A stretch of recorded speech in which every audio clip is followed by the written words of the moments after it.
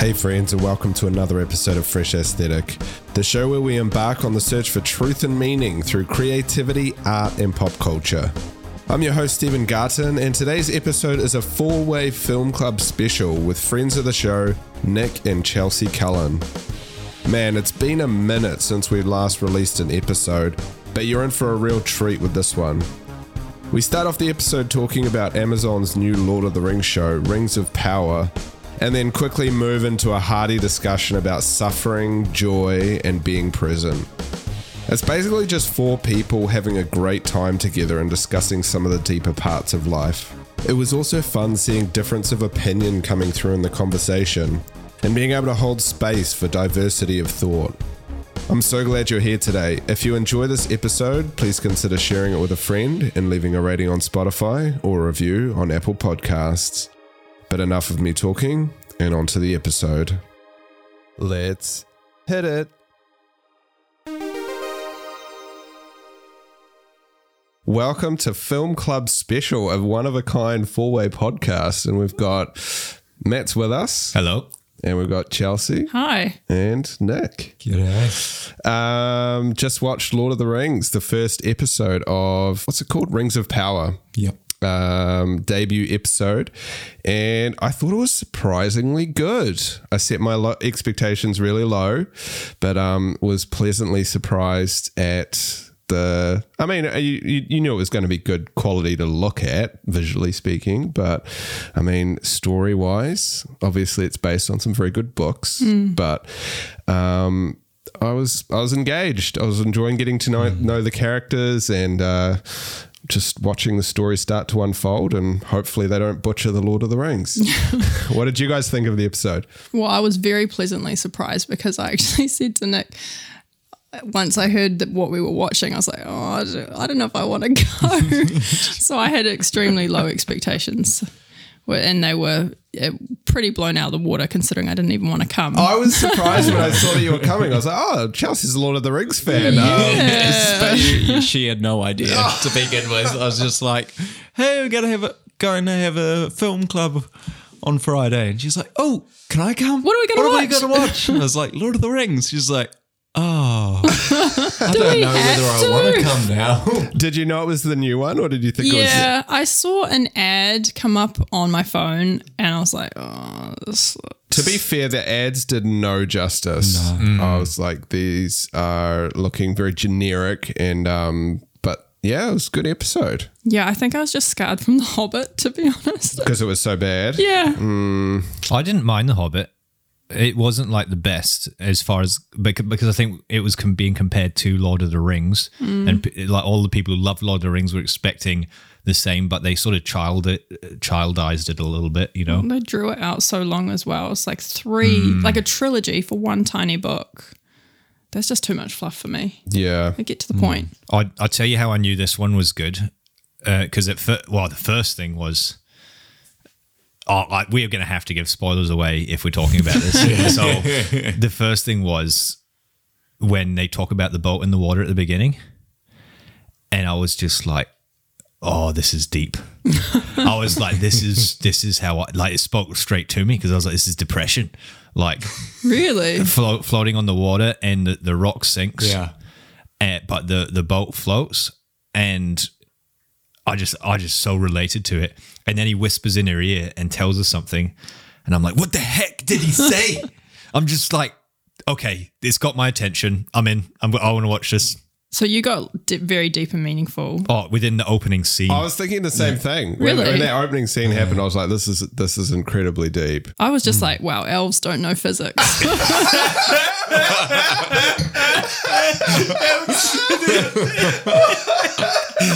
Trying to explain why the boat's floating. Well, mass and water. Yeah. Oh, that's Before maths was invented.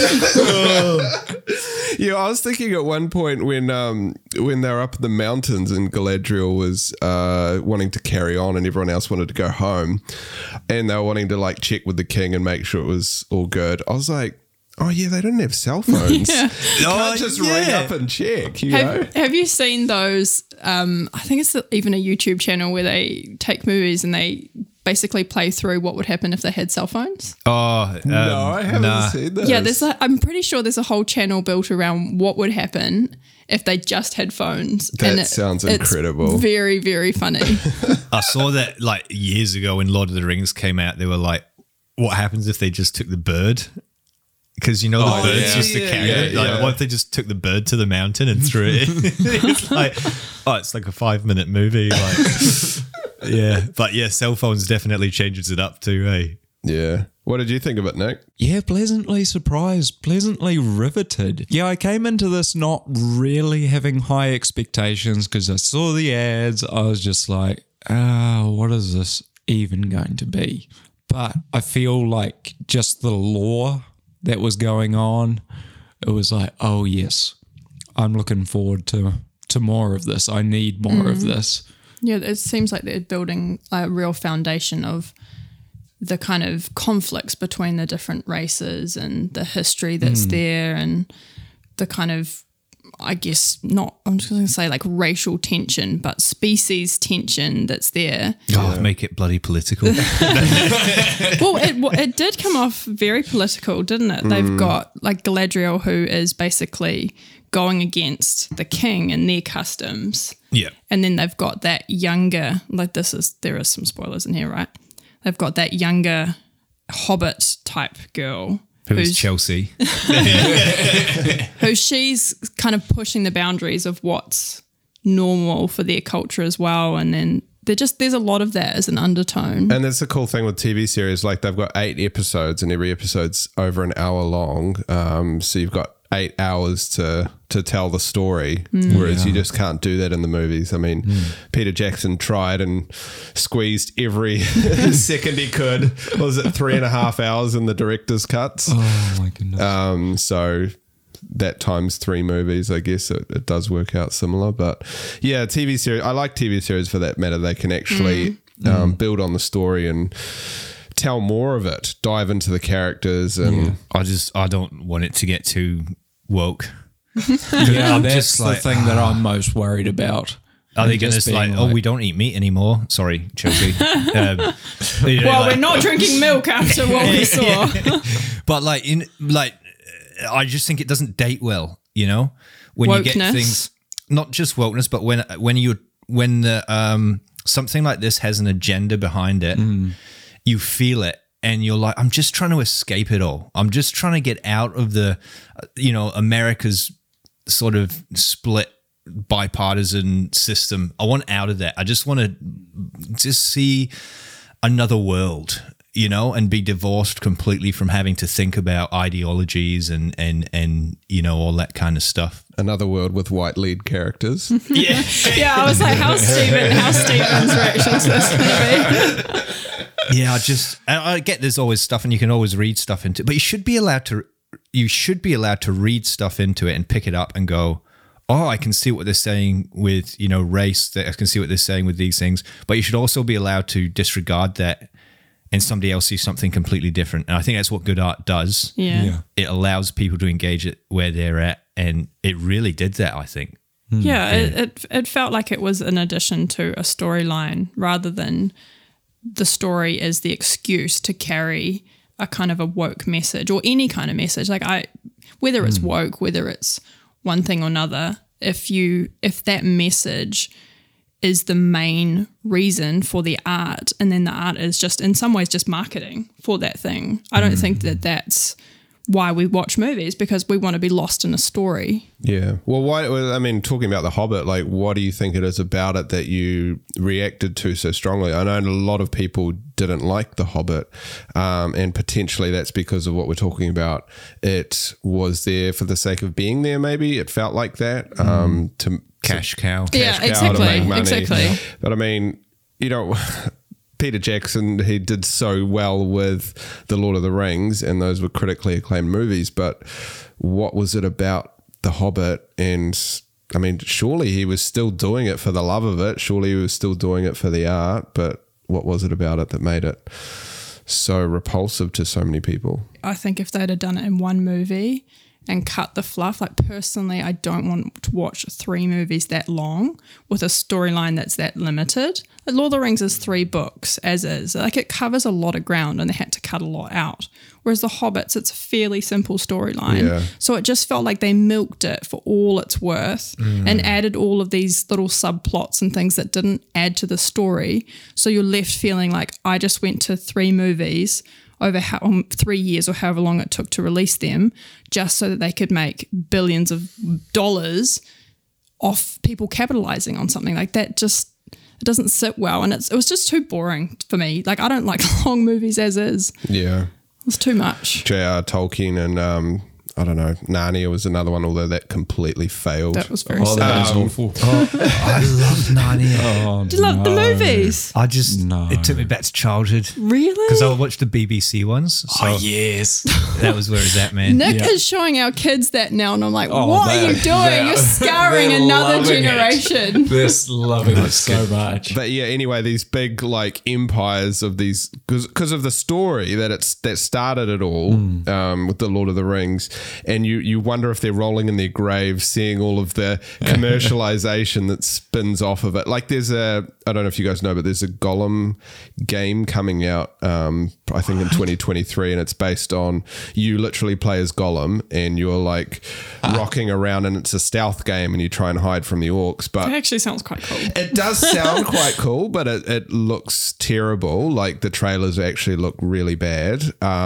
And it just feels like another pull at the sweater. Like, is there any more money left in this Yeah. thing? Let's just bleed this dry. Yeah. Which is also sad when you think that there's so many books that they haven't turned into movies that would be amazing, or so many stories out there that would, like, that they could use. But I mean, I guess it makes sense that you want to do something that's already tested.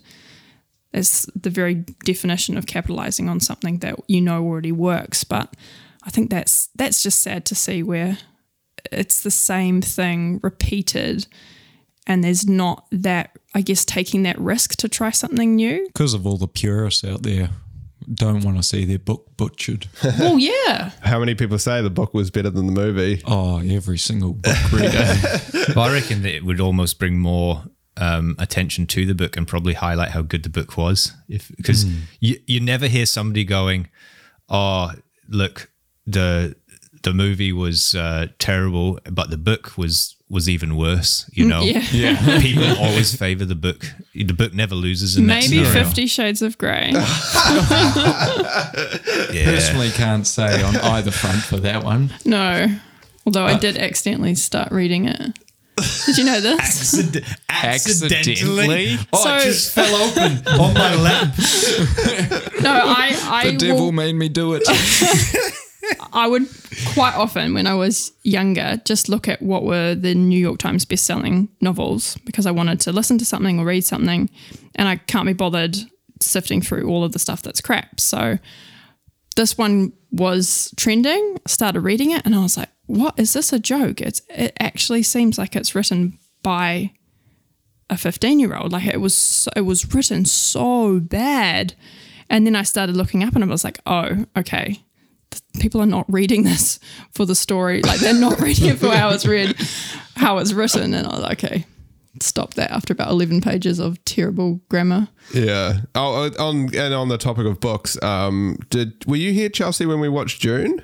Yes. Yeah, that's epic. So there's one that's actually based on a book, and Nick, you'll be able to Oh, school yeah, us I am on the nerd. on the June books. But it was obviously based on the books, but actually done exceptionally well. What do you think? It was absolutely awesome. When I went and watched it, the first day it came out in the cinemas in New Zealand, we went and watched it. And I had a grin on my face the whole way through. It was everything I wanted and more. Just visually, and the story was fluid. They have a certain length of time that they gotta fit a movie into. So of course there's certain things pulled out of it, but I feel like if you were just to look at it from a bare essentials side of things, it was so beautifully well done, and I was so impressed by it. Yeah, and that's a long time to have a grin on your face. It was quite a long movie. Yeah, that was a very He long. was frothing over it. I was waiting for the next time just to watch it. I've probably seen it maybe 5 times now. Yeah, you watched it on the plane as well. Oh, watching it on the plane with terrible headphones, still biggest grin on my face. It was just awesome. That's so good. What did you think of it, Matt? Yeah, I thought it was really captivating. I love I'm not a fantasy person and I'm not a sci-fi person. And the reason why is because I think when I've seen it done, it has no grounding in reality. And so I'm just like, oh, this is just fictional nonsense that has no tie to real life. And I like when things grounded. But what was amazing about it is it just tied, they'd done such a good job of making it real by capturing the attitudes, the emotions, the real life situations that you can translate into real life. That I was like, whoa, this is believable, and that is what made it so good. And the adventure, and the same with the Lord of the Rings, it's the same theme, but in my opinion, Lord of the Rings does it on the next level, is the battle between good and evil. Like, I know a movie's good when I'm sitting on the couch and bad language is coming out of my mouth and I'm like, kill the beep, kill him. I'm just ready to fight, and it's like, it's hit something in me.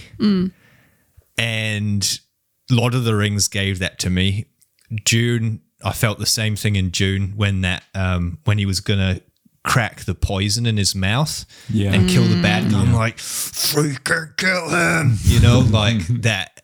Oh, it's so good. Yeah, what do you think, Chelsea? Do you like those sorts of movies, that sort of genre? Yeah, I do. I like sci-fi. And it was good having Nick explain a lot of the things to me. So I felt like I kind of had a cheat code where I was like, oh, that's this person. And Your they're own from personal Siri. Yeah, pretty much. And I was asking him lots of questions and he told me quite a lot before we did it. So it was almost like I felt like I could understand some of the things that weren't explained, some of the deeper meanings behind like why the betrayal was so bad and like who Paul was and all of this kind of prophecy around him. And I felt like I got some of that without having to read the books. I think I probably will read the books. Hope so. Yeah, I'm pretty keen as well. I haven't read the books and I'm pretty keen to read them. Going back to what you said about good and evil though, like I hear what you're saying, but I've been thinking about this a lot recently because we've started watching more anime with our kids or letting our kids watch. What did we watch recently? Howl's Moving Studio Ghibli. Ghibli? Yeah, so we watched Howl's Moving Castle with them, like My Neighbor Totoro. And what I like about anime is that there isn't as much of a distinction between the good and evil. It's like the bad guys they're kind of misunderstood most of the time and they can kind of become good. And then the good guys have a lot of flaws. And so I kind of like that our kids are seeing that humanity is not so black and white. So I think there's a bit of a mix there in terms of movies. Like I'm appreciating that they're seeing that because I know a lot of people who see the world very black and white and people they don't agree with, they label them as evil because their outworking of what they do is different to what these other people would do. And I obviously don't agree with that. I don't think it's super healthy. I think that's, in terms of humanity, I think that's spot on, And I think it's good for kids to learn that. We get these characters that are so much more three-dimensional rather than these just caricatures of like, yeah, he's evil and nothing good can ever be done from him anymore, so throw him away, It's a Disney villain. Yeah, it's very primitive. It does... Yeah, because I grew up on those stories and I definitely have more appreciation for nuance these days and character development and also being just throwing a complete curveball of a movie like everywhere, everything, everywhere, all at once. Yeah, I was just thinking that one. Just comes out of nowhere and throws you this story that's it's so left field that you just are like, I'm really enjoying this. The technical execution is on point, but it's like, even if it's not, because I don't know if you guys have this, but even if you're watching a story or playing a game or reading a book and it's like, it's not the most technically beautiful thing you've ever seen, but the story's good, you'll forgive anything because it's like story always comes first, and the gameplay always comes first. So it doesn't have to be the most beautiful 4K ray tracing game. If it's got good gameplay, it's better, arguably. Yeah, and then you have so many movies where it is beautiful. Like I would say The Hobbit fits that category, but the storyline's not there, and it's a train wreck. Well, for people that don't like The Hobbit. But like the book though was like a page turner. I loved the Hobbit book. It's a good book. Yeah, I read it like 3 times. It was just start to finish. It was adventure the whole way. And they captured a tiny bit of that in the films. Like there was a little bit of that essence there, but I don't know, that just that feeling of like all the dwarves gathering in Bilbo's house, and he's so pissed off at them, and he's like, stop screwing up my order. You're like using up all my plates, and you're drinking all my beer, and messing everything up, and eating all my food. And do you relate to this, Stephen? 100%. I'm surprised it took you this long to pick up on it. So yeah, and then he's just thrust into this adventure, whether he likes it or not. But he did choose it. He did choose it. But yeah, that was completely lost in the movies. There was some good points, like the I know we've talked about this before, but there's snippets of the movie that I'm like, this is really good, and then it's just like you said, it's like drawn out, and there's all these in between bits that I'm like, oh, you know. And one of the bits that's really good is when they go into the forest. And he's like careful of the air in the forest. Like the air it will make you confused and lost. And so the longer in the forest, I remember you talking, Stephen, likening it to like life.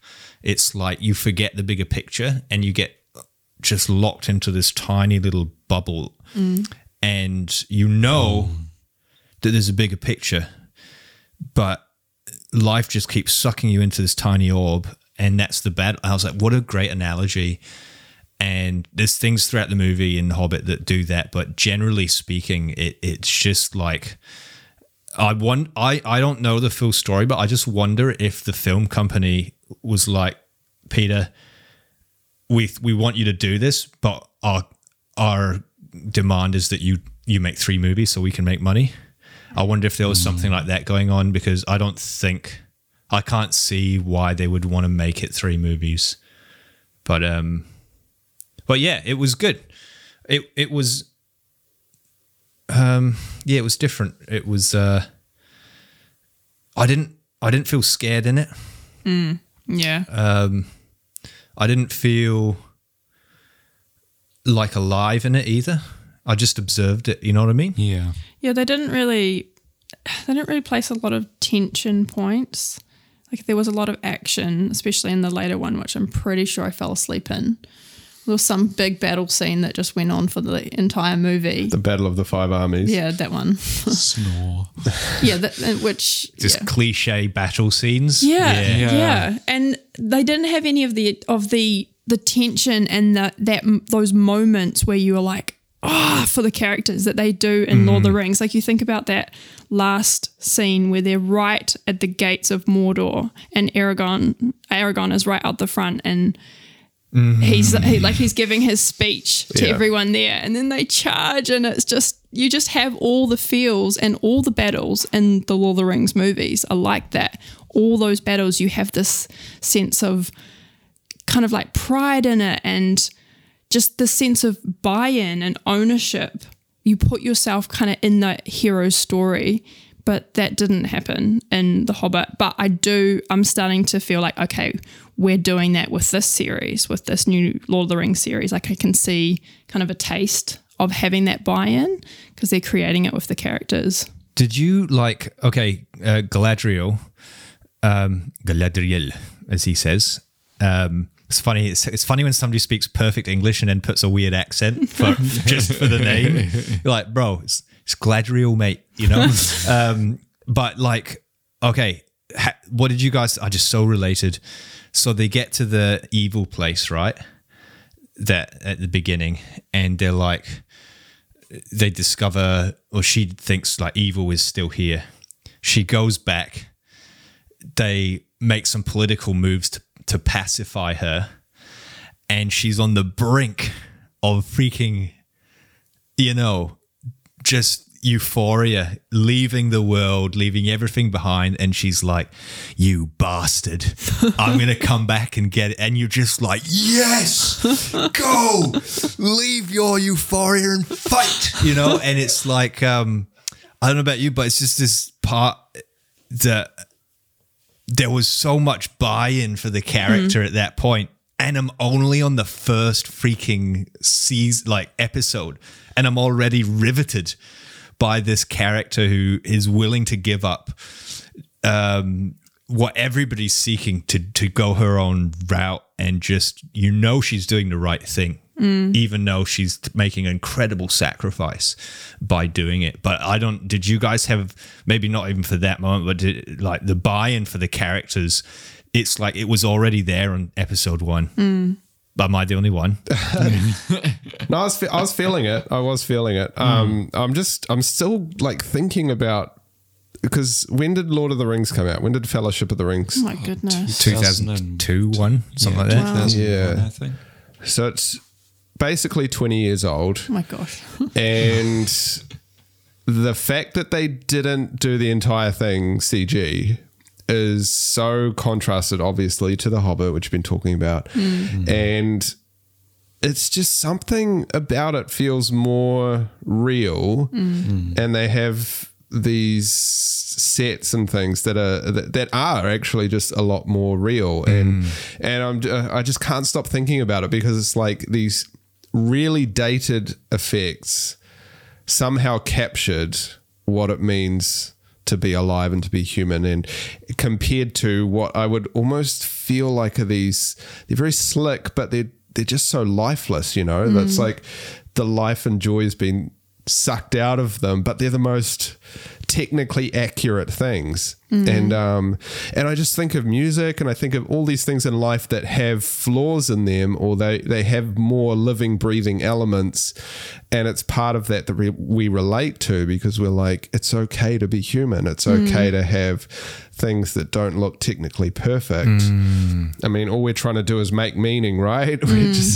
And that's just why robots will never quite get it. Mistakes are the mark of humanity in a way. Yeah, they even had more real looking people, or maybe not real, but I feel like they weren't Hollywood celebrity looking people. The humans, right. When they go to the realm of men and they all look like heroin addicts. I'm like, why do you all make the mankind? It's like the elves look freaking great. The hobbits look cool. The hobbits, it's all like golden light as well. It's all like bracken, and just like they're living their best life, playing in the fields, eating blackberries. No, it was humans are like scarce and grey skies and dark clothes. Maybe that's your miserable wokeness right there. Oh my goodness. They're like binging seasons of Stranger Things. They had a shot of like the coast with the elves, and I was like, I can see New Zealand in that. Really? Like just the fauna, and just like they hadn't CG'd it. It was like, oh, I can see, like I can imagine being there and seeing that. And I was like, yeah, so when you say it, I was like, I totally get that. Yeah. And that's why everyone wants to come here.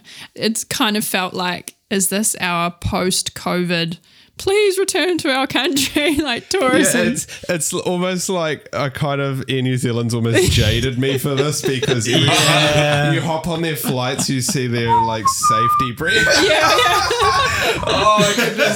I can smell like everybody just, too many people around you. You feel claustrophobic. It's like, I don't have enough leg room. When you whistled that little tune.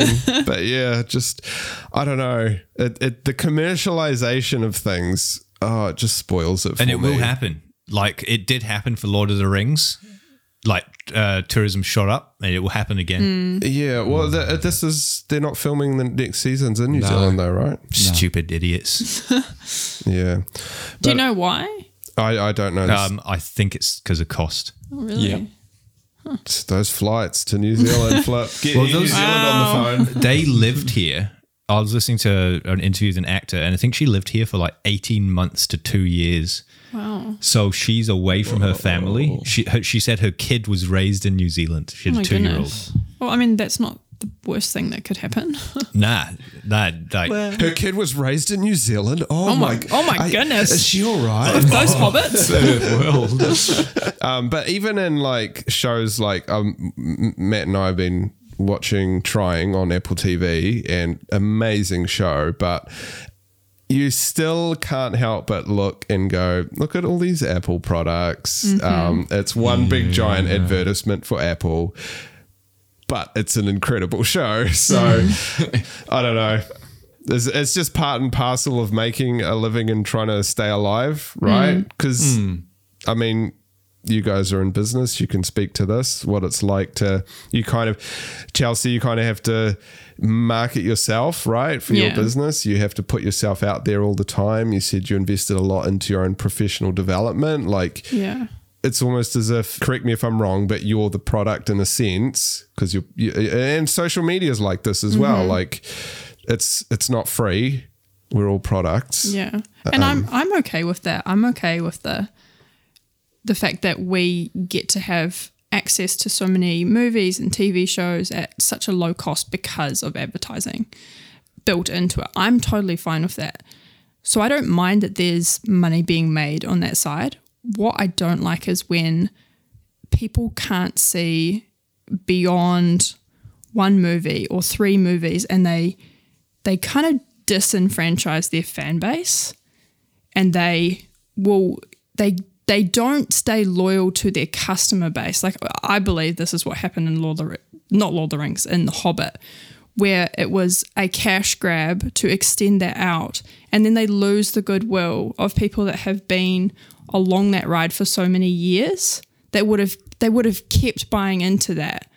That's what I don't like. I don't like where we need to, like, we're going to kind of capitalize on that, but not in a way that actually produces something amazing and meaningful. Marvel. Yeah. And they've done that so much. But at the same time, like, Marvel they've continually brought out really, really good movies, and they've kept adding good stories. Yes, there's terrible ones. Doctor Strange. Yeah, we're going to ignore that exists. Have you guys seen the new Doctor Strange? No, multiverse. I stopped watching those movies like 7-8 years ago. Really? In the TV series? Just the Marvel stuff. Yeah, I'm not a fan. I was just like, it's so predictable. But I think they're good movies, but I just think they don't hit the chord that I'm looking for. But yeah, I think that potentially it is a thing of like, oh, we found something that's selling, and people can smell that after a while. Yeah. Like, oh, wait a minute, you're just trying milk to it too long. Yeah. Yeah. Okay, so you're not a huge Marvel fan. Favorite movie of all time? My favorite movie of all time. It would be. Oh, you can't do this on the freaking spot, man. This needs like a week of like scholarly research. Off the top of my head, I would go with either Forrest Gump, Dumb and Dumber. I'm probably leaning towards Dumb and Dumber, although it is hard to rewatch now, these years later. And that's just because of the impact it had on my life. It was just the funniest starter of its genre. What about you? I would have to say The Dark Knight. Phenomenal movie. Yeah, Watched that's it good. many times. I watched a narrative, like a 40-minute expose narrative on The Dark Knight on YouTube. Standard nerd. I'll take it. So yeah, I agree. That's a great movie. What about you, Stephen? I mean, you can check my letterbox for my top 4, but I think from memory they are The Pianist. So good. Life is Beautiful. Oh, Brie Larson's one. Oh, I forget what it's called. Anyway, yeah. So I throw old ones in there as well. I just anything that tells a Just great remind story. me, Life is Beautiful. What's that about? Italian. They're actually both Holocaust movies. Yes. I Yeah. believe. Yeah. There's a That theme is here. a heavy hitter. But it's so good. Told from a different perspective. Oof. The boy and his dad and their relationship, and like it's everything that the boy in striped pajamas wanted to be, but just could never measure up to. Did you guys watch that I one? haven't seen it. I've seen a bit of it. It was kind of Give it a 3. The boy in striped pajamas was the one in the prison camp. Yeah. Yeah. I think that got me. Oh, okay. Yeah. Was that the one where like the commandant's son or child ends up I think so. It's been a Going long time and since I watched it. dying in the camp? Most likely, yeah. When I watched it, Charming. I didn't think it was that great, but Yeah. What about Schindler's List? this is embarrassing. You've not seen it? I haven't seen it. I know its trick of having one colored thing in a black and white movie, so I know like stylistically they kind of spawned a category of cliche because you can find that technique all over the place now, and I'm pretty sure that Schindler's List started it, but I have not watched it from start to finish. That is a must Yeah, watch. It is a classic. yeah. Nick. Favorite movie? Oh my goodness. It's like asking you your favorite song, eh? It's just It's such a it's horrible such question. a horrible, impossible question. I would, off the top of my head, I would say probably June. I really enjoyed Ex Machina. Oh yes, yeah. Oh, really? I haven't seen that. Wait, were you here when we did that Yes. for No, Film Club Chelsea? no, but I have seen it with Nick before. Oh, have we seen that? So yeah, we've seen that. I know the one now. There's yeah. a lot of nudity in it. Yeah, that's why it was so good. I mean, Yeah, but it's not human nudity. So it's all right. Yeah. Humanoid. That is a scary Other ones, movie. I liked Blade Runner. oh yeah.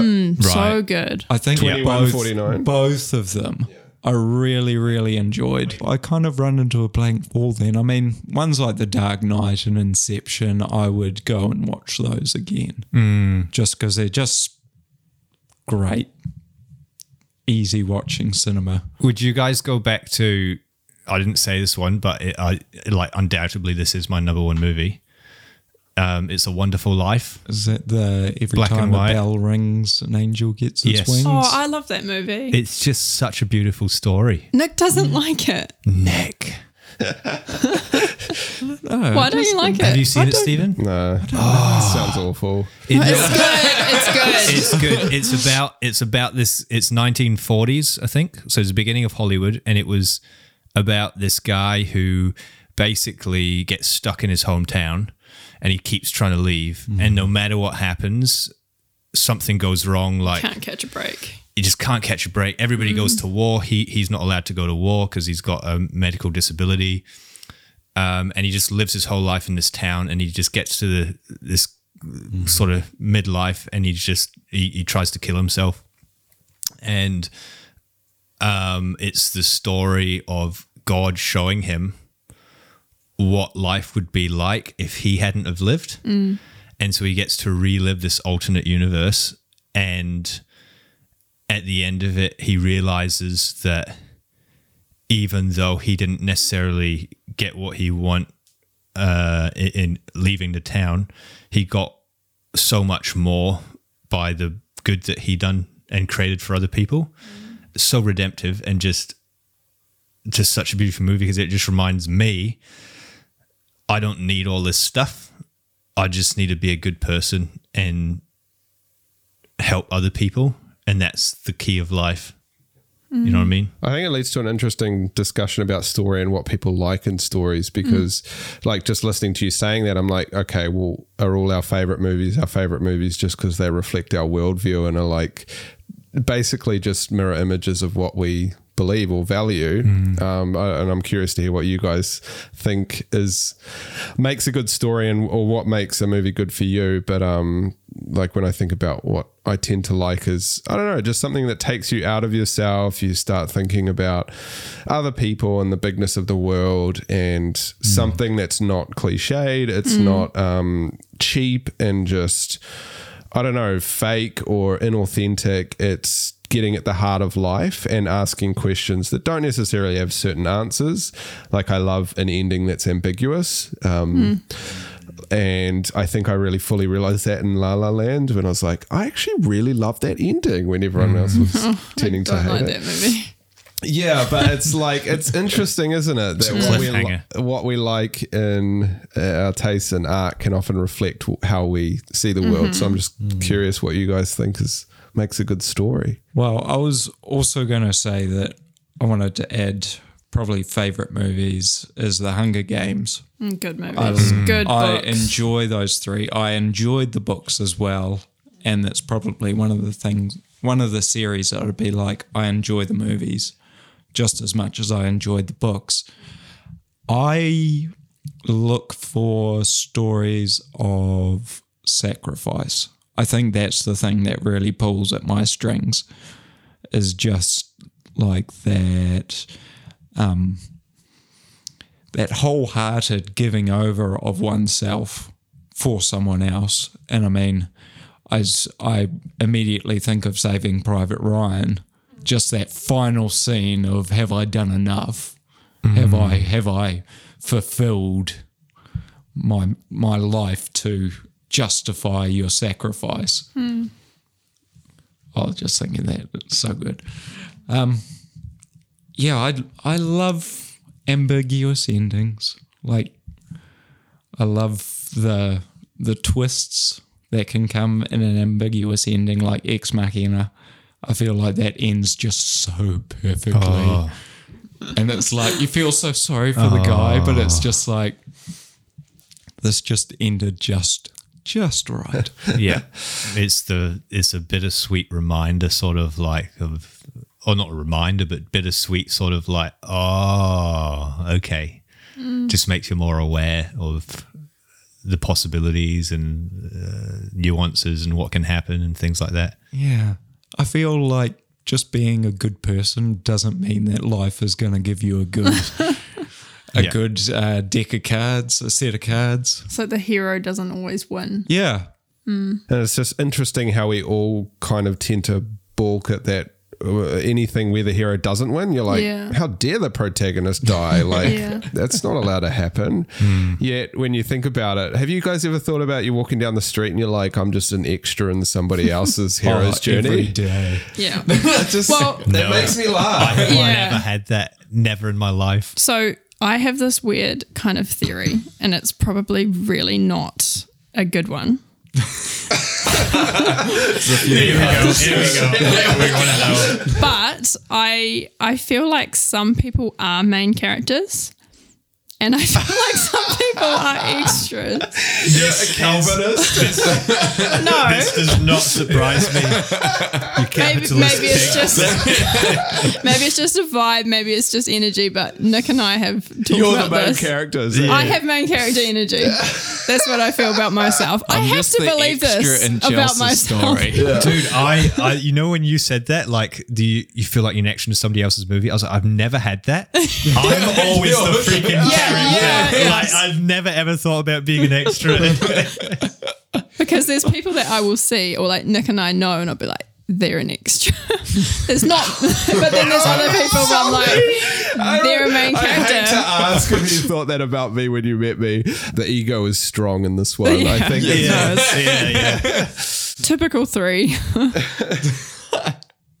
Have you got a list of main characters and extras? Like, up on your wall is just like all your friends listed and categorized. I haven't Got actually bad thought about characters this. who aren't evil but just have slight deformities in life, and then they can, you know, work it out. The nuanced anime characters. I mean, I think I would tend to see people like that anyway. Like, I tend to see people as, ultimately most people believe they're doing the right thing. The question of, is everybody good, but the default state is good, or the default state is evil? I think the default state is selfishness. Really? Yes. Oh, I think the default state is good. Interesting. You're just an extra in her story. You just got downgraded. I don't know. I think people's default state might be what we call good when that fulfills something in them. But if people haven't been taught that, or they've been taught the opposite, then that will probably outwork in something that we would call bad. I think people, because I see people who believe things diametrically different to what I do, and they believe that what they stand for is really, really good. Yeah, and then you get locked into the echo chamber of social media and you're just following people who believe the same things as you. Exactly. And so, and that's a little head nod to Notes on a Nervous Planet. Yeah. Thanks for the recommendation, Lee Goodett. But yeah, it's crazy because if you do think that you're the hero or whatever, and then your views are the right views, that can lead to some pretty hectic dictatorship style. Yeah. Everybody loves a good dictator. Have you seen? Have you guys seen? I know you haven't seen it, Stephen. You need to watch it. Have you guys seen Silence? No. Oh, is that the one with Andrew Garfield? Yes. Yeah, Martin I've Scorsese. wanted to see that. It is a profoundly deep movie, and for me it was quite impactful in the middle of burnout because it's about this missionary, which is what I did, who is just so zealous and then finally realizes that his crusade was part ego. And he has this point where I don't actually want to ruin it, so I'm not going to, but what I will say is that there's this part in it where he realizes that he thinks of himself as a type of Jesus. And so he has this sort of savior syndrome that he keeps putting himself as the main character. And the death of his ego is the freedom from that. And one of the guys comes up to him and he's like looking at all the people around him, all the people he's ministering to. And he's like, do you think they think that they're Jesus? No. They're just trying not to die because of persecution. They don't have the arrogance to think that they're Jesus, and yet you do. And I was like, man, this is such a wake-up. It was a wake-up call to me. And I think it's great on just tackling that ego thing of the danger is to think that we are the holder of Like all knowledge and understanding and goodness. It's not even about being right. It's just about we are the answer to other people's problems. Yeah. Isn't that colonialism 101? It's human nature definitely. 101. Yeah. Because you've read Mark Manson's book. I haven't, no. Oh, okay. No, it's really, really good. He has a principle that he lives by and that he suggests if you want to stop giving an F, essentially, in your life and give them for the right kind of things, that one of the core kind of tenets that you can hold is that you are most likely wrong in a lot of ways. And when I think about my life, I'm like, there's so many beliefs that I had that have been proven wrong. And when you hold them less tightly, I think it's scary as a little bit, especially as someone who has a faith and like nothing is wavering that, but just understanding that my outlook on the world is so influenced by so many things that I can't see, and that if I can hold that lightly and humbly, then it gives me the opportunity to learn and to up level in some ways. Like I can learn more, but when I constantly think that I'm right, it's like closing a box and then you can't put anything else in. Yeah. I just got a picture of like all these humans, if you imagine them with lights inside them and you're looking at Earth from space and there's all these dots of lights and everyone's walking around with a light inside them and one's going, no, I'm the light. No, I'm the light. And it's just obviously not that. But we get sucked into thinking that we are. Yeah. Well, that's scary. It's the ego, because going to book we've read, The Power of Now, like one of the things he talks about that I so get it, is he talks about like the idea that we need a certainty and an ideology. Oh, actually, I'm pulling from a bit of Richard Rohr as well, but he talks about like the Catholics had the Pope, right, who was infallible. They needed something infallible. The Protestants have the Bible. Everybody needs something infallible that they can say without a doubt, beyond all truth, this is true. And the argument that Rohr makes is like, what if it's not about being right? What if it's just about knowing God? Like, what if that's what faith is? Just the embracing of God, but we've made it an ideological statement, and in the West especially. Whereas other people just, and of course, I'm not saying that, you know, there's no truth and all these things. I'm just saying we've prioritized being right over knowing the deeper truths of life. And we hold on so tightly because if one of these things is wrong, then our world falls apart. So we need either the Pope to be right or the Bible to be right or something to be right, instead of just going, okay, God, you know, here I am and here is you. That's enough. You know, like, you know what I mean? Yeah, it's like the very definition of faith in the Bible is the hope of things unseen. Like that denotes some level of uncertainty because there's things unseen. And that's where, like, I just keep coming back to it. It's like it's not about being right. It's about relationship. And that is the focus. Like, that is what makes Christianity different from all these other religions out there, which are about getting it right, having the one source of truth, having the one, and like we believe that we do, but that's through relationship. And that's through grace, where it's not dependent on us getting it right and ticking all the boxes. It's because He loves us that we are able to, even in our flaws and our misunderstandings and our different beliefs, we can still be part of that because it's dependent on someone outside of us. Yeah. That's such like a beautiful thing. You've arrived before you've started the journey, you know? Yeah. And that's like that whole concept. It's helpful, but then we make it a right or wrong thing. Like, do you believe that you've arrived before you've started the journey? Yeah. It's like, no, you don't believe it. You accept it. That's what faith is. It's acceptance of what is and being like, okay, that's going to take impact in me.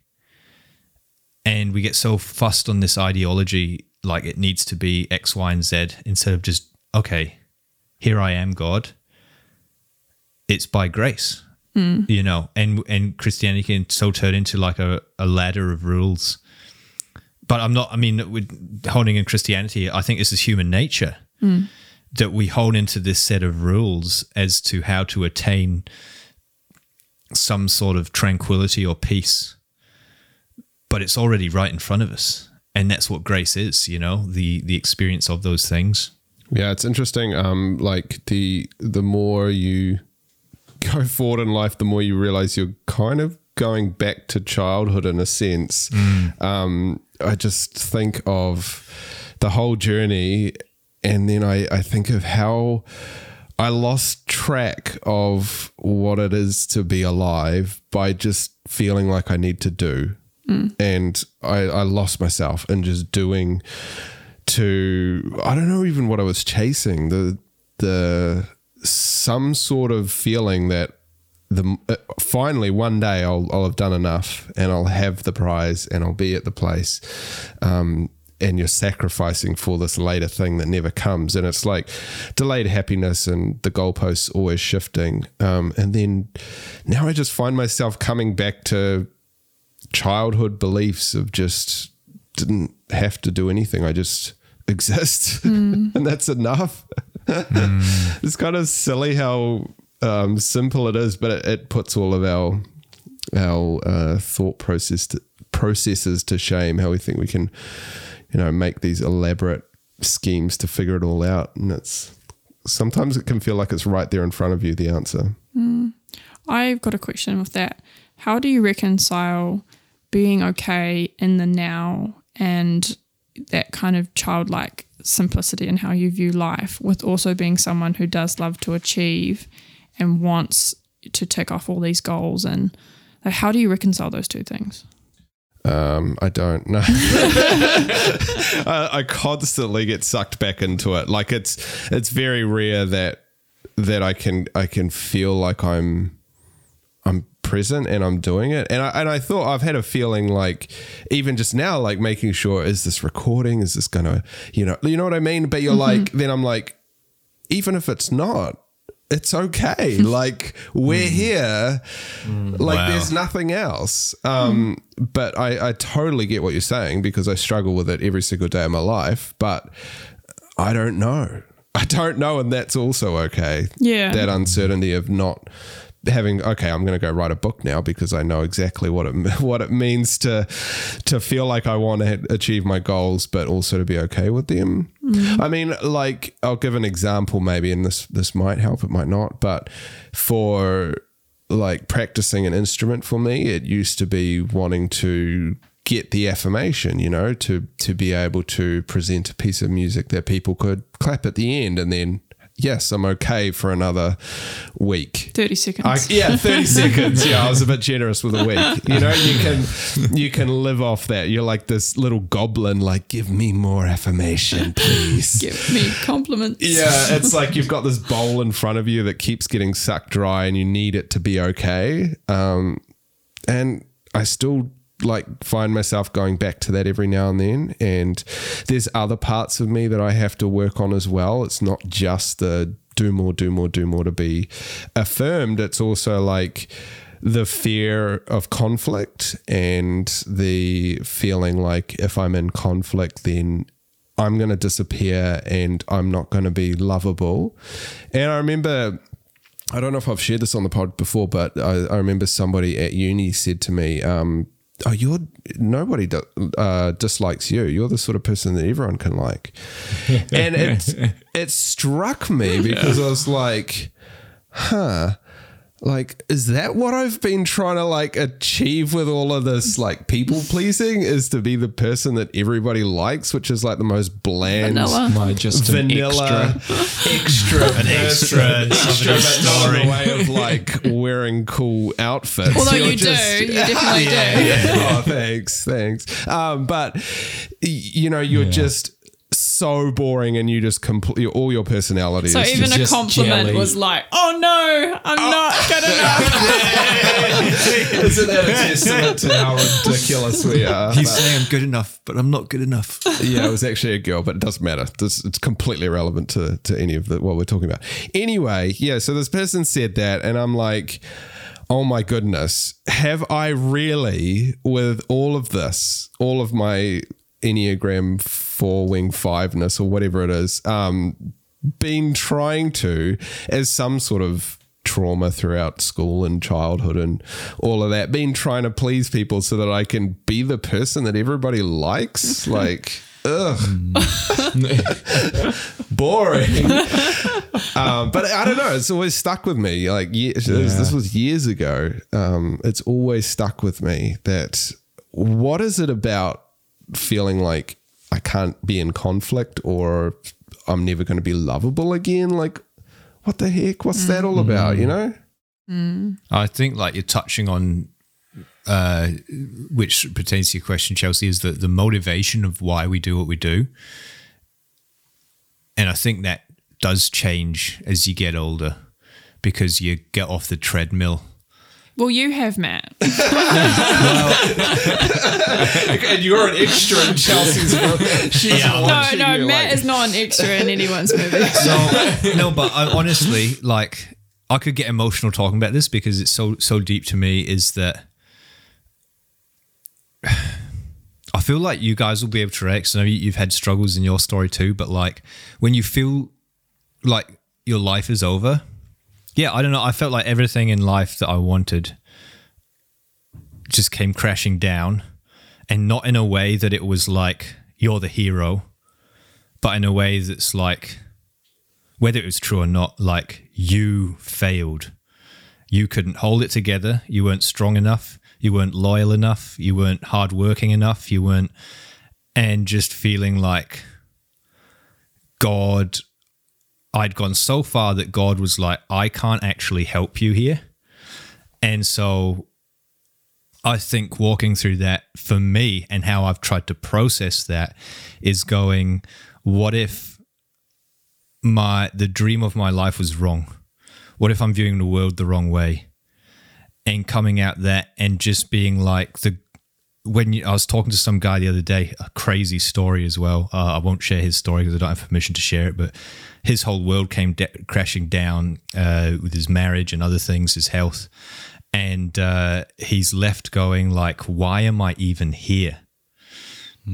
And I think at that point, when you have nothing, you have everything, but you feel like you have nothing. You look around and you see what you do have and you go, oh my goodness, I have so much and I am so blessed. And that brings a contentment to be alive. And then everything you do from that point is so satisfying because you're just alive in it. And so like my business, I'm not doing it because I'm trying to get anywhere. I'm doing it because I love the thrill of gambling. You know? I love the thrill. You love the game. I love the game. And it's like God's with me in the game. And it's beautiful. And if I lost the business, I'd be devastated, but I'd also be okay. Right. Because I'm centered in myself now. I'm not trying to look outside of myself for purpose or meaning. And I've got things I'd love to do in this life. But if I died, I'd be very happy that I lived. And that's enough. If there was no heaven or hell, I wouldn't know because I'd be dead. But I'd be okay. I'd be okay if there's nothing because I lived, you know. And I think you can only come to that place when you feel like mentally, and it can approach everybody differently, like that you have nothing left to live for. And now I've realized I have so much to live for, and it was always right in front of me and I couldn't see it. And so I think that contentment interplays, and you can get distracted and pulled out of it again. It's like hitting rock bottom and there's the only way to go is up. Yeah. It's delivery from yourself, which is Job's great story in the Bible, that you can't understand Job until you suffered. And you look back and you go, Job's life was about Job being delivered from himself. He was the guy that did everything right. He was the peak example for everyone. He was everything. He's a type of us, everything we want to be and successful. And yet bad stuff happened to him. And we go, his three friends came and they offered 3 opinions, and God said all of them were wrong. This is happening because you did something wrong. This is happening because God's trying to test you. And this is happening because God has ordained this suffering. And that's the 3 mentalities we all face deep suffering with. We're trying to go to one of those. And then the 3rd friend comes along and goes, you're trying to hold God to account. Like, just accept what is. And so Job finally does. He meets God, and God says, he says of God, I've heard you, but now I've seen you. It's like he connects the dots and he's like, I'm just freaking alive. That's the gift. God is God and I'm here. There is no need to try and strive to do right. There's no need to work everything out. And the very thing that Job was given in that moment was freedom from the striving that he'd lived the first half of his life doing. He gets to the end of it and he's like, I'm here now. And then God blesses him. Not because necessarily God wasn't blessing him, but because it's like the fruit of living in the now is that blessing, if you know what I mean, in whatever way it looks. It might not be materialistically, but it's given materialistically for the contrast in the text. And I think that's all of our journeys in suffering. That's why suffering exists. Yeah, I feel like I've definitely hit rock bottom as well, but I wouldn't say that my experience has been the same and that kind of liberation that you talk about. I think mine's more been a kind of a quiet resignation, if that makes sense, that like anything good that happens is a gift, that it's not a right. I'm not I don't have a right to a perfect pain-free life. So anything over and above that, if that's kind of baseline, we were talking about this the other day, then that's good. That's from God. Like, that's a gift. But overall, I wouldn't say that I've gone the same path where I'm like, wow, like everything's amazing because I'm alive. It's more like, this is what it is. I'll kind of tolerate it and I'll choose to see the good in it. But I wouldn't, I don't think it's definitely not the same. You're not going to rave about it. Yeah, but maybe that's just ungrateful. Maybe that's just ungratefulness. I don't know. Yeah, but I mean, that just rings of like, tell us something you're grateful for. You know what I mean? Like it shouldn't be a striving to find something. I don't know. Like I hear what you're saying, and I'm just like, I'm not in it every day. And I'm always looking for reminders. And all I think of when I think of movies and any kind of media or just day-to-day interactions is I'm just mostly looking for a reminder that this is kind of magical here somehow. Because you just forget, like you were talking about, Matt, with the cloud that comes in and fogs everything. And there's a really good line from one of the Narnia books about that, how you lose your way in the fog of day-to-day reality. And then suddenly, like, sometimes in the day I'll just zone out staring at like the weirdest thing, like a flower petal or something, and just get lost in how insane this all is. That's like this flower petal, and it's like, you know what I'm talking about. You just get sucked into like, oh my goodness, atoms, and you get the idea. But just even the way colors work. Yeah. Like, how the heck does this all just work? Like somehow? Light reflecting off it back into your eyeballs and just your brain decoding the information. It's like, it's a lot going on. A lot. All the time. And we just forget because That's very true. Yeah. What do you reckon, Nick? What do I reckon? Well, I instantly think of the fact, my mind goes back to a bathroom in an Airbnb in Nashville that we were at. And Chelsea was spending the days with her team, and I was at home, at the Airbnb with the kids. And just one day in particular, it was a hard day. And I remember just being like, I'm just going to stick a movie on for the girls. I just went into the bathroom and I had just a complete breakdown. Like, I was just going, what good am I? Why am I here? I can't do the simple things that I want to do. Like, I can't just walk up and down stairs or walk around this Airbnb. Is it what I would like to do? And I was just in there having a real breakdown, and I just went, what on earth can I be thankful for in this situation? And I mean, obviously I was in America, so that was instantly something that I could be like, okay, we're in Nashville, like, for one, that's amazing. But to just bring it back to myself and go, what can I be grateful for about myself? And I go, well, I still got legs. They don't work properly, but I still got legs and I can still stand up. Like, that's something that, a lot of people don't have the opportunity. Well, I have hands and, they shake and have tremors, but I still got hands. I can still grab things. And I mean, there's people without arms. And it's like, just, I guess, looking at these little things that we take for granted so much. Like, I can see, I can hear, I can taste, I can smell. It's like just these little things of life, which is just so beautiful in a way. And I can experience all these things. I can see the, like the beautiful flowers. I can hear the birds singing. I can experience all this. Like, just existing is beautiful in its own way. Like, I don't think anyone's ever going to get away from suffering. I think suffering is just part of the package. You're born into it, you cry as soon as you're born. It's like, What are you doing to me? Yes. You've been stripped out of this comfort. But I'm just like, man, I hate it, but it's part of it.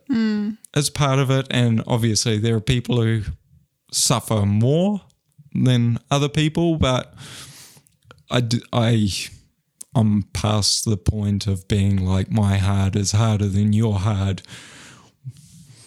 because, what's hard is hard. Well, it's appropriate. Like, what's hard for a 5-year-old? Yeah. Very different to a 50-year-old, Yeah.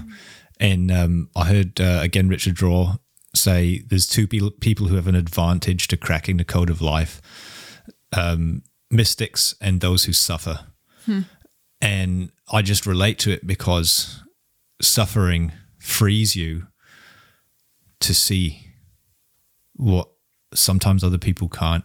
The goodness. And there's a I can't remember, is it some saint of old or whatever? And he said, I think it was Thomas Kempis, and he says, don't envy the successful person because you don't know if their success is a punishment. Yeah. And I was like, whoa, that's deep. Almost this idea that Tell us this, man. success is the trap of, and it's not that there's something wrong with success. It's saying that it's saying that the success can become a trap. The greatest example is Jim Carrey in modern times, who had the most successful career, reaches his 60s and starts to process, who even am I? And goes to this thing and then suddenly realizes, like, I don't have to be that character anymore. I can just do what I can just be. And you can only get to that, like, success keeps you from that. And the only way you can get to that is by losing and suffering. And I just think that I think a true success is being able to have both, to be in a position and not be ensnared by it. But I think having goals is great. I think go for it. I think God's made you like that.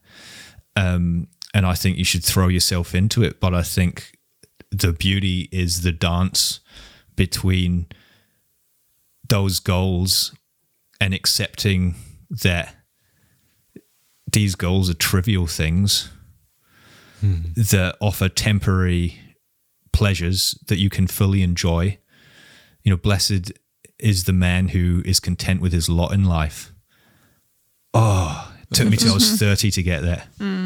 Yeah, it's so true. I read the book recently. It's called The Gift of Imperfection by Brené Brown. And there was a part in there where she was talking a bit about suffering. And she made the analogy, I think she was sitting on her porch deck one time, just looking out at some fairy lights. And she'd been sitting there, I'm pretty sure, I might be butchering the story, but she'd been sitting there since dusk, but the lights had been on the whole time. But it was only when it got dark enough that she could actually see those fairy lights shining brightly against the contrast of the darkness. And that, in essence, that's how joy works and how happiness works. We can only really see the contrast against some level of suffering. And that kind of is how I feel about my life. Like, there's so many good things, and they are so strongly contrasted against the things that are not. And in a lot of ways, it's what gives my life so much meaning. And my dad has this saying, and he is someone that always cries in movies. And I love seeing that growing up. But he says that feeling pain is how we know we're alive. And that's how we know that we love. And I've thought about this a lot, is that the reason that we feel pain, if it's not physical, is because of love. Like, there's a contrast there. It's because someone you love died, or a pet, or because you know someone who is suffering. So actually that feeling is an indication of the deep love that you feel. And if you don't have that, you're a psychopath, most likely. So there's so much that it teaches you, and there's so much good contrast in that, even though it's hard. Yeah. I was so struck by your story, Nick, as well. It's like, it's crazy as well. Like you were talking about the different levels of pain. I mean, and like you're past the point of wanting to relate your suffering to somebody else's, and is it more, is it less? Because I feel like, I've got to pre-call this and say your suffering's more than mine or whatever. But sitting alone somewhere and nobody sees it. Yeah. And you're having a breakdown. Nobody sees you coming home after work every single day crying in the shower, you know? Yeah. Other people don't see that. And in the day and age of Instagram, you see everything else that's really, really good. You see the vacations in Hawaii and the beautiful couples. While we're stuck in winter going like, you know, that like month where you feel like winter's gone on just a little long. Yeah. And you're just like seeing all these people overseas. July. And I've got watermelon. Yeah. Yeah. Like I have a friend on Instagram who's in Europe at the moment, and just every photo is like swimming. And there's like a beautiful picturesque town from Italy in the background, and like summer, and they're like eating gelato and just drinking wine, and you're just like, oh my goodness. And you feel yourself getting worked up and sucked into that place of jealousy, and it's like it becomes this pit of, that's what it's for. It's for breeding that and building your own brand to sell what yourself as being, you've made it. Yeah, I had to unfollow, like the thing that I feel like is most triggering, to use that word, on social media for me is couple goals content, where it's very able-bodied, beautiful, typically no kids, people that are traveling, and I just look at that and I'm like, that is so different from my reality, and that's what I kind of expected it to be, and it just, I start to feel so discontent with my own life. And I feel like this is really in that same vein of what we were talking about. It's the illusion. Yeah, well, it's just this illusion that goodness or something being worthwhile, it has to fit like a social media type mold. Yeah. And you can have so much goodness in your life and so much that is wonderful that doesn't fit that. But if it's not picture perfect, then you can start to feel like, well, that's not good enough. It's a contrast, right? Yeah. I kind of go through ebbs and flows posting on social media, but like sometimes after I've posted on there for a while and then I stop, I suddenly like just start seeing stories a little differently, and you're going, okay, did you just need a little bit more encouragement today that you put that up, or what are you going through, and what's not being shown, or you know what I mean? Like you just start to get cynical. Are you saying I'm cynical? You start to see through the game a little bit, and it just kind of is what it is. Like, and again, it's, I don't know, coming at life maybe a little less attached, like we said earlier, to things, like, because before I'd want to change it. Like, I feel like I relate to a bit of Enneagram number 1, and it feels like, oh, that's not right, it needs to change, and you try and control it, and you get that rage building up, which is like what Twitter's built its whole platform on. But you want to reach out and grab it and change it and hold it, and you just feel all the muscles in your body tensing up. But it's like, I don't know, I just don't feel that urge so much anymore. Yeah, I think that's maturity. It's just impossible. Like, again, in that Notes on a Nervous Planet, such a good book, but Matt Haig talks about how there's just so many millions of books and media and everything in the world. We just can't keep up. It's impossible. We can't physically keep up with everything. But I've felt myself in the past wanting to be like, oh my goodness, I got to watch all these shows. I got to read all these books. I got to do all this stuff. And you just feel this anxiety building in you like a tornado. Yeah. But kind of just relaxing a bit. Like, I've found for me, healthiness is just taking one thing at a time, because my tendency is to like, okay, I'm into reading now.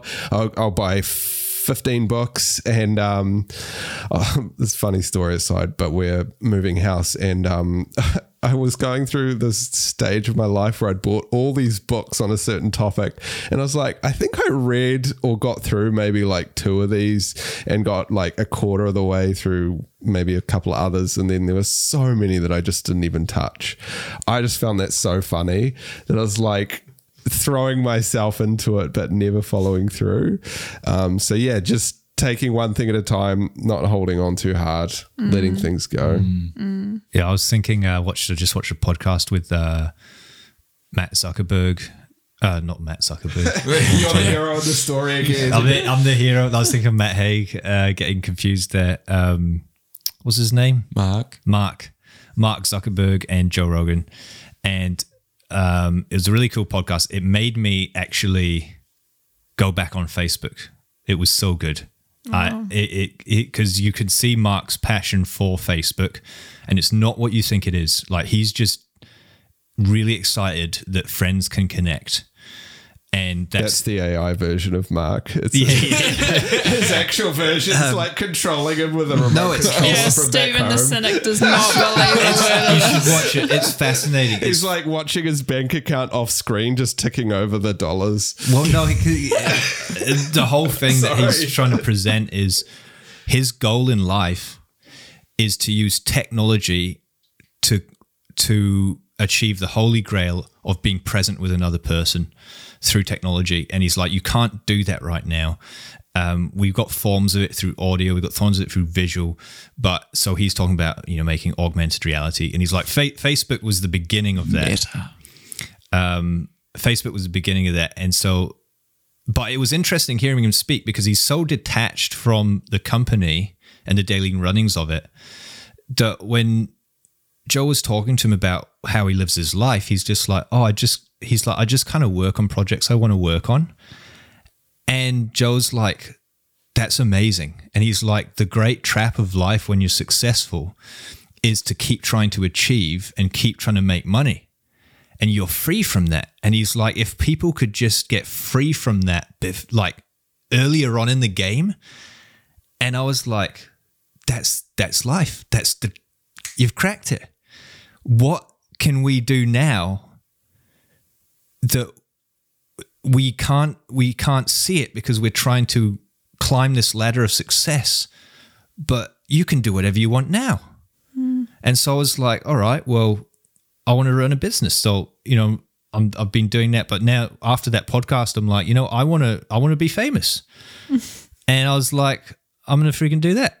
Because all my life it's like, oh, you're not allowed to be famous because you're a Christian and that's bringing glory to yourself. And I was like, nah, I want to help people through, depression and things like that. So I'm going to write a book. I want to do something with that, but I don't have to do it tomorrow and I don't even have to do it. It's just something I'd like to do. And it's like how we can live life from a place of contentment that you're doing things because you feel like doing them. I agree in concept that it's a great idea. But on some level, I think like that's also a extremely privileged position because so many people and most of the world are just trying to survive. And to even be able to get outside of survival mode and be like, and even analyze, am I doing what I want to do? Is there more? I think so many people, it's that hierarchy of needs. I can't remember whose hierarchy of needs, like food, water, Maslow's. shelter. Yeah, Maslow's hierarchy of needs, and how many people are just trying to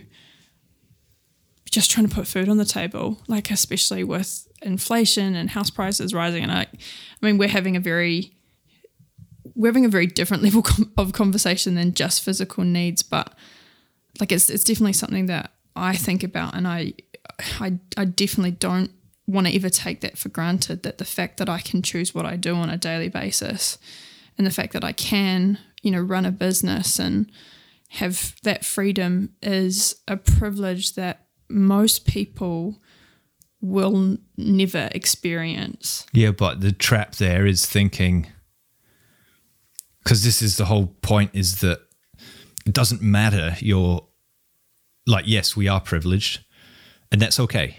Yeah. It's okay to be privileged. But the trap is thinking, oh, well, then only privileged people can enjoy life. And it's like, no, actually, usually it's the people who aren't privileged who are have the greatest opportunity to enjoy life. And it doesn't always work out, because poverty can actually, it's neutral. It doesn't help or hinder that. It's just another thing in the way. But when you don't have privilege, and it's like, and we all have a degree of privilege, so we can all probably relate to not being privileged in some way. It's like that thing is a blessing in disguise. It's not good, but yet it is a blessing, because it hinders me from getting lost down this road instead of being present in the now. And like, I don't know. Like, I didn't have parents growing up together. I just had my mum. Or, I'd see everybody else with families, and I'd be like, I'm so disadvantaged. Now I look back and I'm like, man, so much good came out of that situation. That's where my faith came from, because God became my father and fathered me.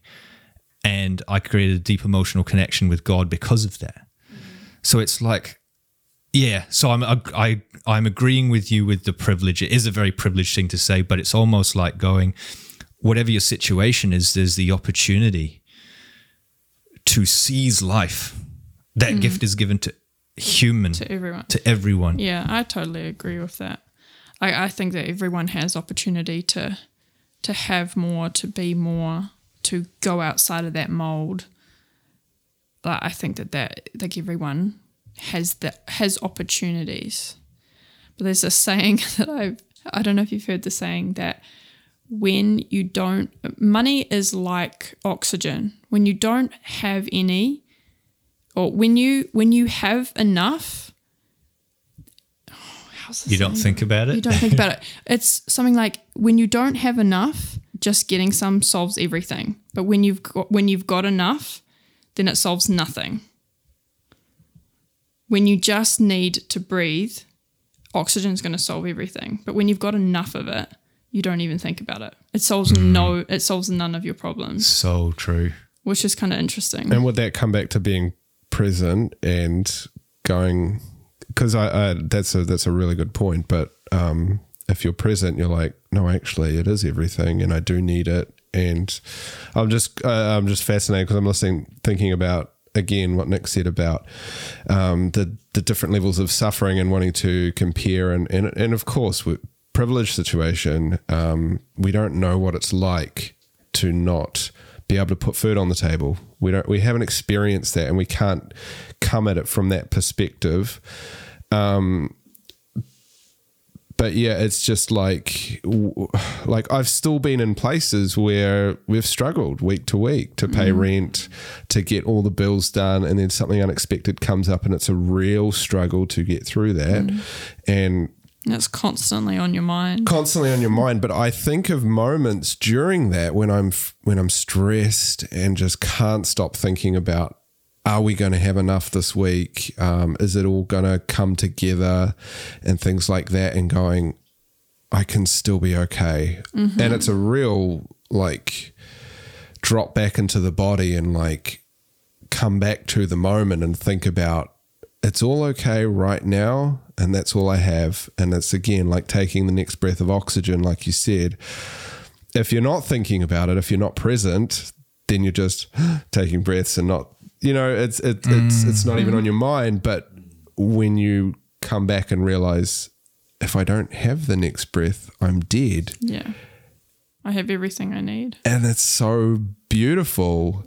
This inhale and exhale is all we have right in front of us. And that's so biblical too. Yeah, and just sometimes also when you feel overwhelmed and you're like, I just have no idea how to get through this part of my life that's just so hard right now. You just have to take that one step right in front of you. And man, is it hard to do that sometimes, or to just bring yourself back, because like I was alluding to before, I can think too many years in the future and then not be right here now and not be able to go, okay, today I'm just going to put one foot in front of the other. And I said before about piano practice, and this is a really good example of, you'll have this Chelsea with the gym stuff and running and like getting a mentor and all of that stuff. Is like, just coming back and doing the workout for today, just practicing my scales now for today, that's all I can do. And that is going to eventually get to the long-term goal, but that next breath. Yeah, it's something Nick's, I think you're actually really good at doing that, Nick. And you've kind of taught me to be more present in the moment, because you will find it all throughout a lot of hard times. You've continually been the first person to laugh at something like really, really silly, or find like little jokes or little things that have meaning. And I don't think like that naturally. I'm like, well, if one thing's bad, it taints everything. But you are able to see and kind of hold those two in the same thought process, that there's good and bad and that they can exist at the same time. And you've taught me that, because that seems to be how you see life. Thank you. Oh, wise sage. I could get the Instagram and hashtag couple goals. This is so cool. This is such a cool discussion, because I think this is like, you can't do life alone. And it's conversations like this that show you that it's so hard to do life without having conversations like this. Yeah. I'm really curious, like, to hear more of your wisdom anyway, Nick, with like, and also, I mean, just stuff like, because you said with the breakdown, I mean, again, I alluded with the story of, you know, crying in the shower and stuff like that, you know, the stuff nobody sees. Yeah. It's not just a one and done. Like, you can will yourself forward and go, okay, what can I be thankful for? And but like, what about the days when that doesn't work and all your strategies fail? And like what gets you putting your, you know, the next breath? Yeah. What's, if I could, sorry if I'm steering the question wrongly, I'm just trying to jump on that. What gives you hope? I honestly don't know. I think, like, honestly, it's just like, okay. So with MS, particularly the MS that I have, there's a general rule of thumb for timescales from first diagnosis to disability, being like you're in a wheelchair, from there to being in a bed, from being bedridden to death. So I've got this in the back of my mind. I don't tell Chelsea this because I don't want this to be in the back of her mind. You've just told Chelsea this. Yeah. But I haven't given any numbers, so it's all right. So I kind of feel like there's this possibility, like, I guess, like, I can see my days are numbered. And I guess that's part of growing older as well, as just going like, heck, you know, the best that I could do, like, I'm 31, the best that I could do is live to 90, possibly, maybe 100 without MS. And you go, what can I do with that time? And so, honestly, my life mission is for my family. Like, I would say Chelsea first, closely followed by my kids. That those two things swap around probably on a daily basis, depending on how I feel. What gives me hope, though? I honestly can't really say that I have a lot of hope. Like, I have hope, but it's not like this one thing that I'm just like, this is what it is. It's not a future thing. It's not a future thing. I think the hope is just the day-to-day being like, you know, there's going to be, the day's going to end, I'm going to go to bed, and tomorrow there's going to be a sunrise. It's like, I guess there's hope in the inevitability that time is going to continue until it stops. And once it stops, who really, I don't care at that point. And I guess at that point, I'm just like, my faith is that I'll see heaven, and that's my faith. Like that's kind of it. I feel like I am a total extra. Like honestly. So that hope of tomorrow, the sunrise, that's enough. That's enough. It's kind of enough for me. The next laugh, the next smile, the next joke. Bro, I'm so not there. Yeah, but the thing is partly your personality. That's partly my personality. Is I'm a total people pleaser. Like I'm just like I live for someone else, which is great for Chelsea, who's like I'm the star of the show. So I'm just total. We feed off each other. But yeah, I definitely get caught in the day of just going like, what's the point of all this? Because what am I doing here? Actually, for the most part, I'm just sitting around almost waiting for the next thing to happen. I'm waiting for, wake up, look after the girls, get them to school and daycare, and then it's like, okay, we're just getting through. We got to get through, get to lunch, get through lunch, get to pick up time for the girls, get to dinner,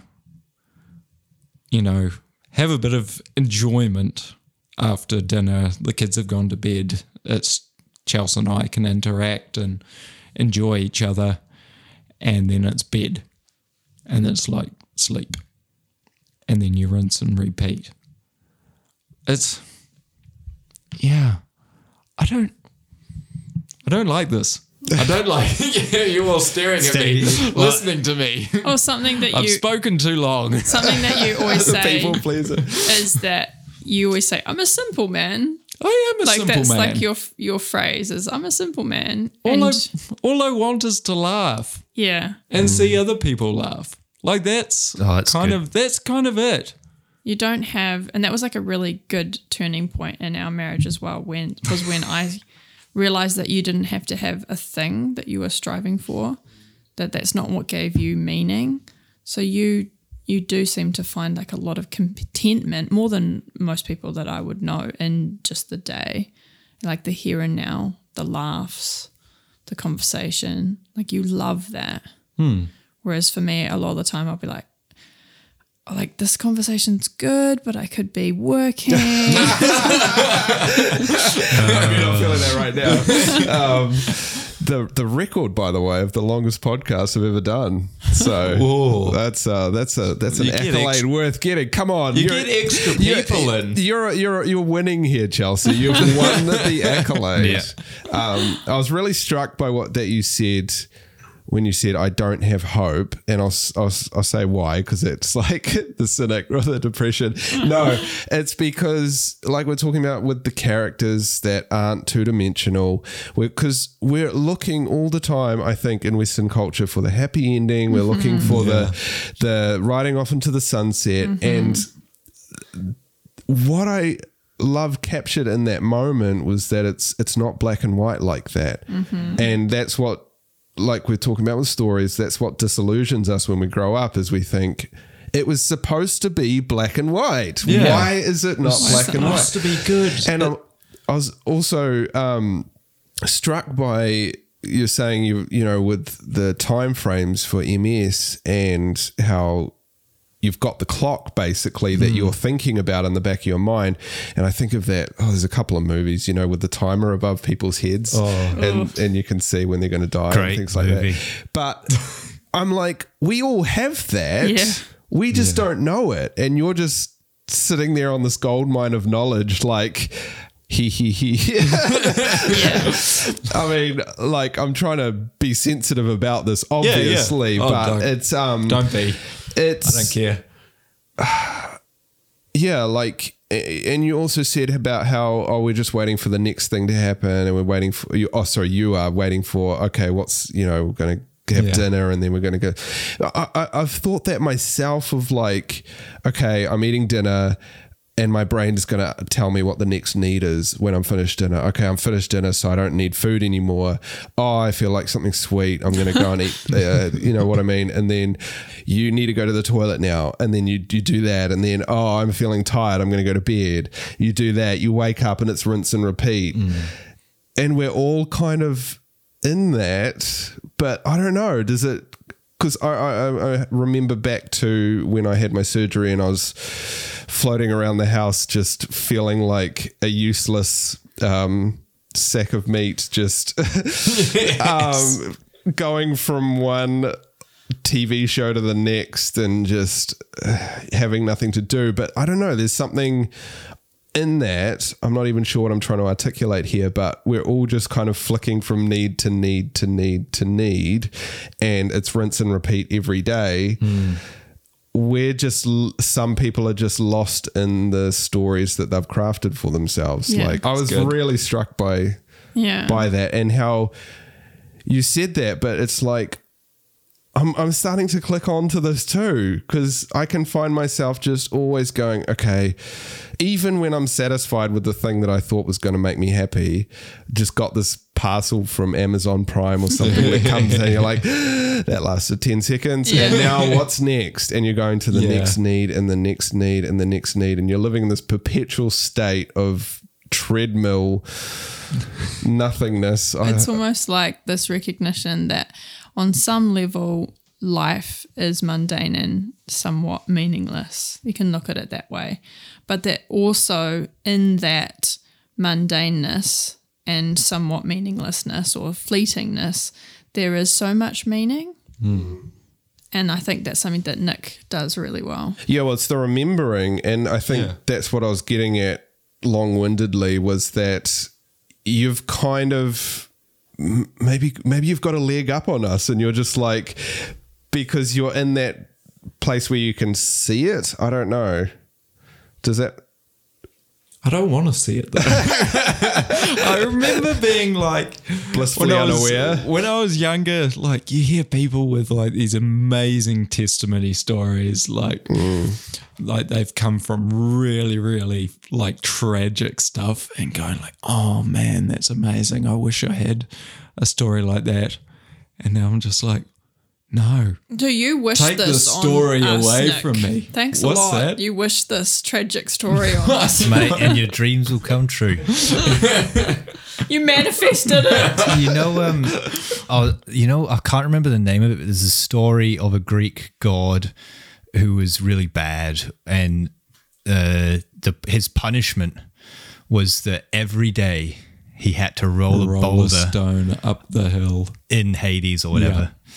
And here's the test of enlightenment, so to speak. Do you see that story as being his punishment or as healing? Because the point of the story is that after a while, like, his eternity is spent rolling this ball up and down the hill, and it's like, to the person who wants to just suck the juice out of life, just keep on moving. They don't want to repeat. They just want to keep moving forward. It's a punishment. But to the person who understands the mundane routines, he was teaching him how to be present. And so the story isn't of a story of punishment. It's a story of, after the, 1,000th time, he starts enjoying the boulder, the weight that he has to carry. And the picture was, I think, on Greek mythology, is that we all have weights that weigh us down, and we just wish we could roll these things off us. But they're the mentors that help us be present. And I'm certainly, not there. But at the same time, I think life is a dance between seeing it and then wanting to kill yourself. And then seeing it again. It's just interesting because you say you're not there, but your awareness is always there. Yeah. Oh, no, just listen to podcasts. Like you never go away from it. You never lose it. The essence of you is always there. Yeah. It's not like, and that's the thing is like, I've always been told or learned from everywhere that you have to strive for it and you've got to get there. You've got to get to this mythical goal, but it's already there. It's not, you can't reach enlightenment. Yeah. Because you're already there. But we're not even there right Yeah. now. Like, even now, like, because when you're there, you know it. I think it's an experiential thing. It's not like I've ideologically reached there. It's the experience of I'm there. I'm present. And I'm not always present. I'm not even fully present now because I'm still thinking about the second sequel to Lord of the Rings. And how long is it going to We're go? wrap it up so we can watch it. So one more little comment on this in that case then is that something I've found very helpful in contentment is that I've stopped putting as much pressure on myself to feel Yeah, that's good. comfortable or feel good, or even it's like, oh, I'm not present. And then you're stressing about being present. And then you're in this like feedback loop from hell, which is what Mark Manson talks about. And instead being like, it's okay that I'm not fully present. It's okay that I don't like hanging out with my kids a lot of the time because it's boring. It's okay that I'm wanting to be at this goal and I'm not there yet and I feel uncomfortable, or this situation is embarrassing, or, you know, all of that. I feel anxious, and actually being like, those feelings are okay.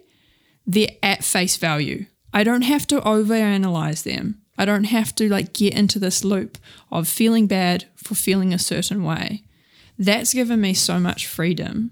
Yeah, because enlightenment could then just be looked at as another treadmill to hop on. That's it. They say you've got enlightenment when you give up looking for it. It's like when you get off the treadmill, you've got it, you know. And that's the thing is, like you said, like being present can just be another thing that another thing to strive another game for. to play, another Yeah, thing exactly. you tack on and go, I'm not there. I need to work harder to get there. Yeah, and like recovering from perfectionism or stopping being so anxious. Like how many people are so anxious about their anxiousness?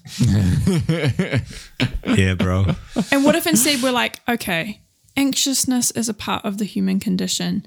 It's okay. Yeah. And then you leave it and you get on with your life. Yeah. That's freeing. I read this amazing thing about anxiety. It was in Hilary McBride's book, The Wisdom of Your Body.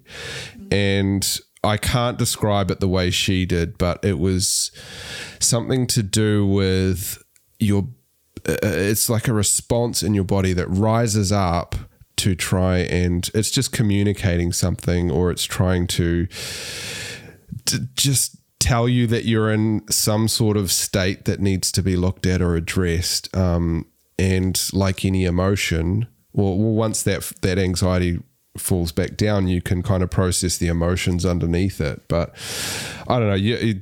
Again, I'm butchering this, but it really helped me with understanding things and emotions as well, of like, you got to process it and you've got to walk through it, because you can so easily slap a coping mechanism on it when you've been feeling the waves of sadness every day for 3 months straight and you're just like, I don't know what to do.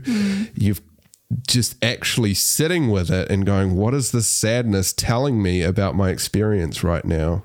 Making peace with it as well. Like that's something that we've come to kind of realize is like there's moments when we're really sad. Like we're sad about what's happened to Nick, and we'll be just crying about it, and we'll be like, you know, we're not trying to make this better because it hurts right now and it's sad. But like that's okay. Like that feeling, like we're not trying to put a Band-Aid on it because you can't.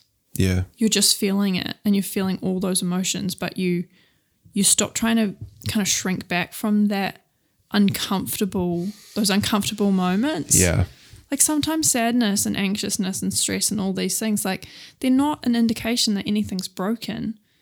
They're a response to legitimate issues and pain points and things going on in our lives. And if we're trying to always fix them instead of being like, you know what, this is all right, this is part of it. Like I think that it's like I said, it's its own feedback loop from hell. So freeing to not have to. I love that earlier on in the podcast, you're like, how do you reach this place or whatever? And now you're just sitting here and we're all like, like you're just teaching us. I think you're more there than you probably realize. I've gotten more okay with the fact that I don't feel like I'm there. I think, but that's how you know you're there. You know what I mean? It's the irony. It's the freaking irony. If we ever do this again, we should call this the Butchers of Philosophy podcast. I love that. Yeah. Definitely not a film club kind of special going on here. Wow, come on. Spin it off like, isn't that make it the best if you're not just... That is, yeah. It's just an excuse to dive in, the diving board to get you there. Yeah. Yeah, the irony Yeah. of life, It's the big Yeah. cosmic joke.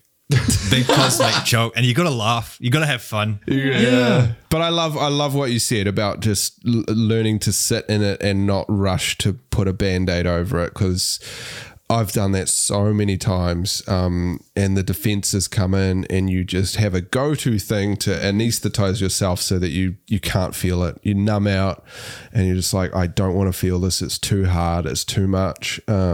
But sitting in it, man, it's hard, but I don't know what your experience is of sitting in it for yourself, but I think it can teach us stuff. I think that's one of the powers of the kind of movies that we watch, is that you can sit and experience someone else's pain and loss and your feelings of inadequacy and becoming that hero and all of these things that they go through, and you get to put yourself in that position and see yourself in their journey, but also feel those things, but know that you're safe and that you're disconnected from it.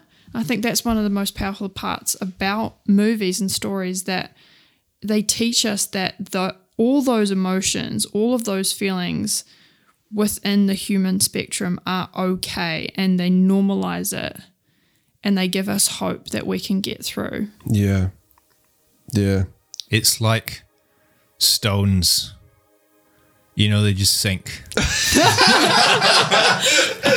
But like boats float, right?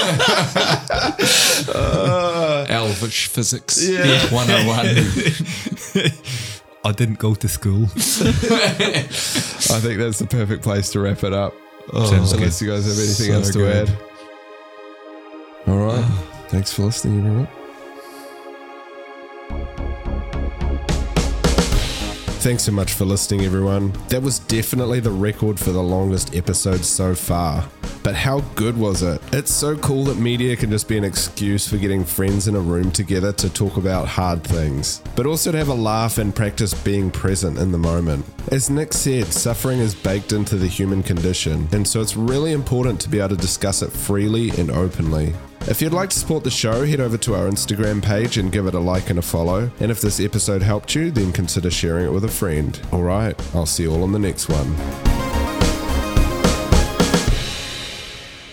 Keep it fresh.